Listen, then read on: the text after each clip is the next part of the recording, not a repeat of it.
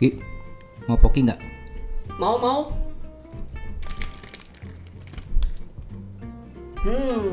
Enak banget ya. Yang ini rasa apa, Lex? Yang ini rasa stroberi, Ki. Oh, gila ya bisa sana ini. Lo beli di mana, Lex? Beli di minimarket. Wah, gampang ya dapetinnya. Terus, mereka punya berapa varian rasa, Lex? Nanya mulu lo kayak wartawan tablet gadis. Asal lo tahu ya, ini kita nggak lagi disponsorin.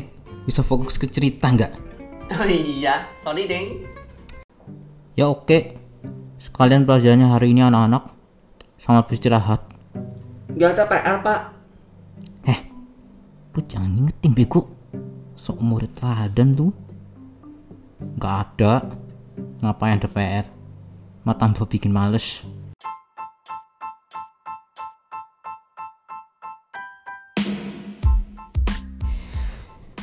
Welcome back to Siapa sih yang ngomong? Minovel Podcast. Dengan saya, aku Edu, dan teman saya Nemo.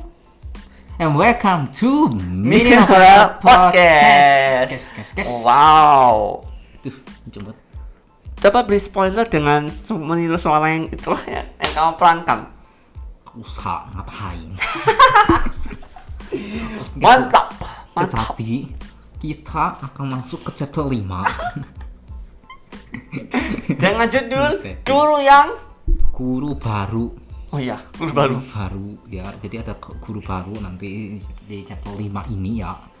Nantikan saja kehadirannya. Yes. Ya. Oke, langsung aja ya.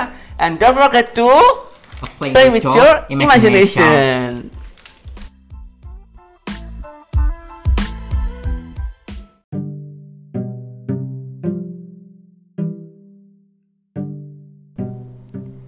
Chapter 5. Guru baru.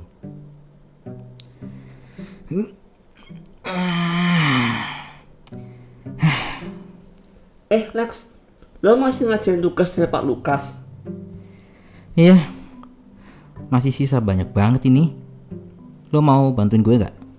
Oke, karena dihukum bukan gue. Ih, temennya siapa sih lo?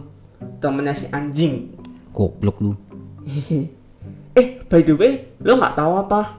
Tahu apaan? Itu si Pak Lukas. Katanya hari ini dia nggak masuk. Hah? Serius lo? Iya. Terima kasih ya Tuhan. Akhirnya engkau telah mendengar doa hamba. Yes. Tapi ada guru penggantinya sih. Hah?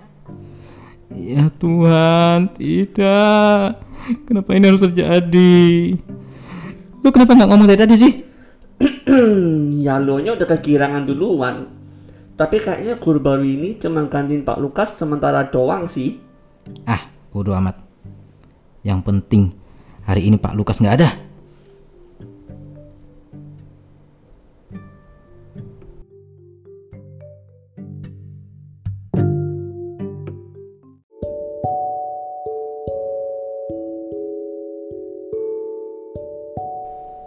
Selamat siang anak-anak. Siang Pak. Kenalkan, nama saya Andre. Saya guru matematika yang menggantikan Pak Lukas sementara selama Pak Lukas barengan hadir. Pak Andre, emang Pak Lukas kenapa? Pak Lukas lagi sakit. Makanya selama beliau masih sakit, saya ditugaskan untuk menggantikan Pak Lukas. Ya, kita doakan semoga Pak Lukas bisa cepat sembuh ya. Ah, nggak usah lah. Mendingan Pak Andre gantiin Pak Lukas selamanya aja. Ngaco lu Lex. Udah. Sekarang kita mulai pelajarannya. Terakhir Pak Lukas ngajar sampai materi yang mana ya?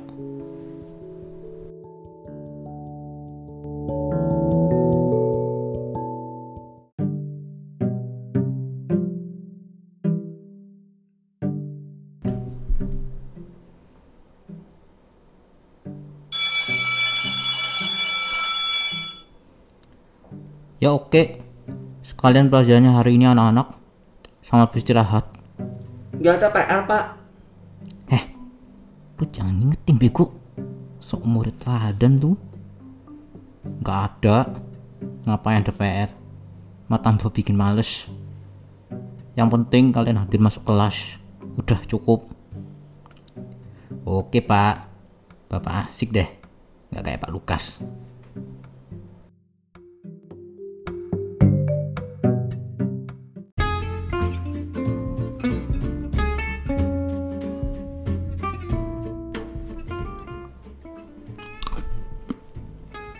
Ki, mau poki nggak? Mau.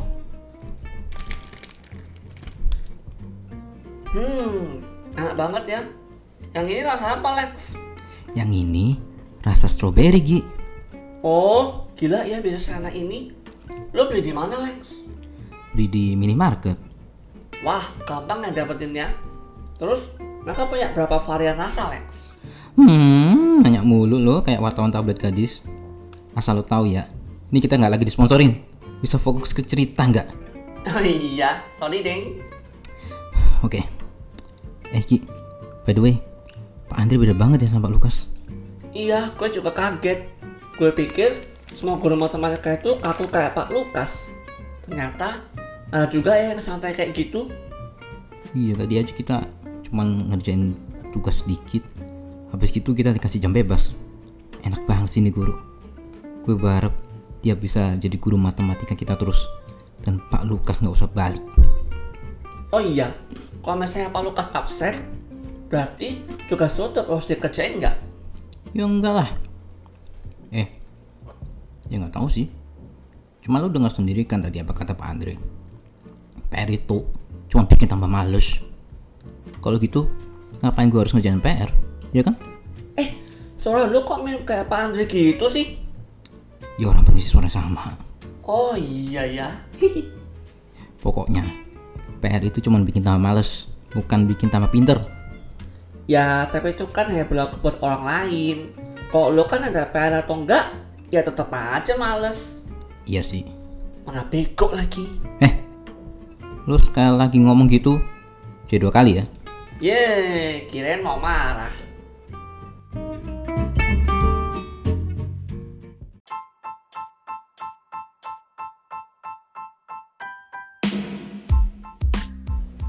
Nah, jadi chapter 5 sudah selesai.